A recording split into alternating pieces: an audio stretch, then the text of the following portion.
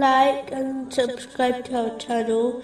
Leave your questions and feedback in the comments section. Enjoy the video.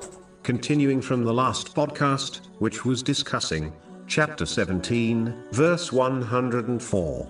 And we said after Pharaoh to the children of Israel, "Dwell in the land, and when there comes the promise of the hereafter, we will bring you forth in one gathering." The trumpet blast will lead to the death of the creation. This has been confirmed in a narration found in Sahih Muslim, number 7381. The important thing to learn is that this is a call which no one can or will reject responding to. It will lead to the resurrection and final judgment.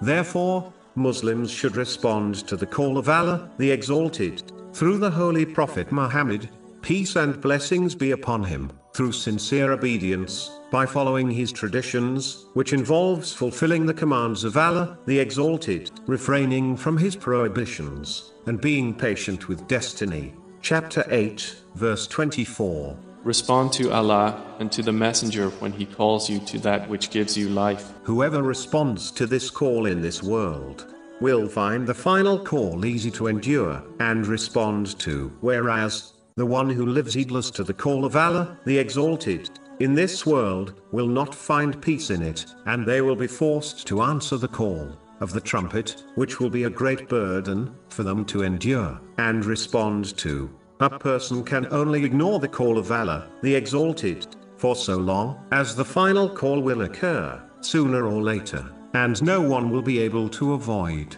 or ignore it. If this is inevitable, it makes sense that one respond to it now, today, instead of living in heedlessness. If one hears the trumpet blast while heedless, no action or regret will benefit them, and what comes after for this person will be even more terrifying.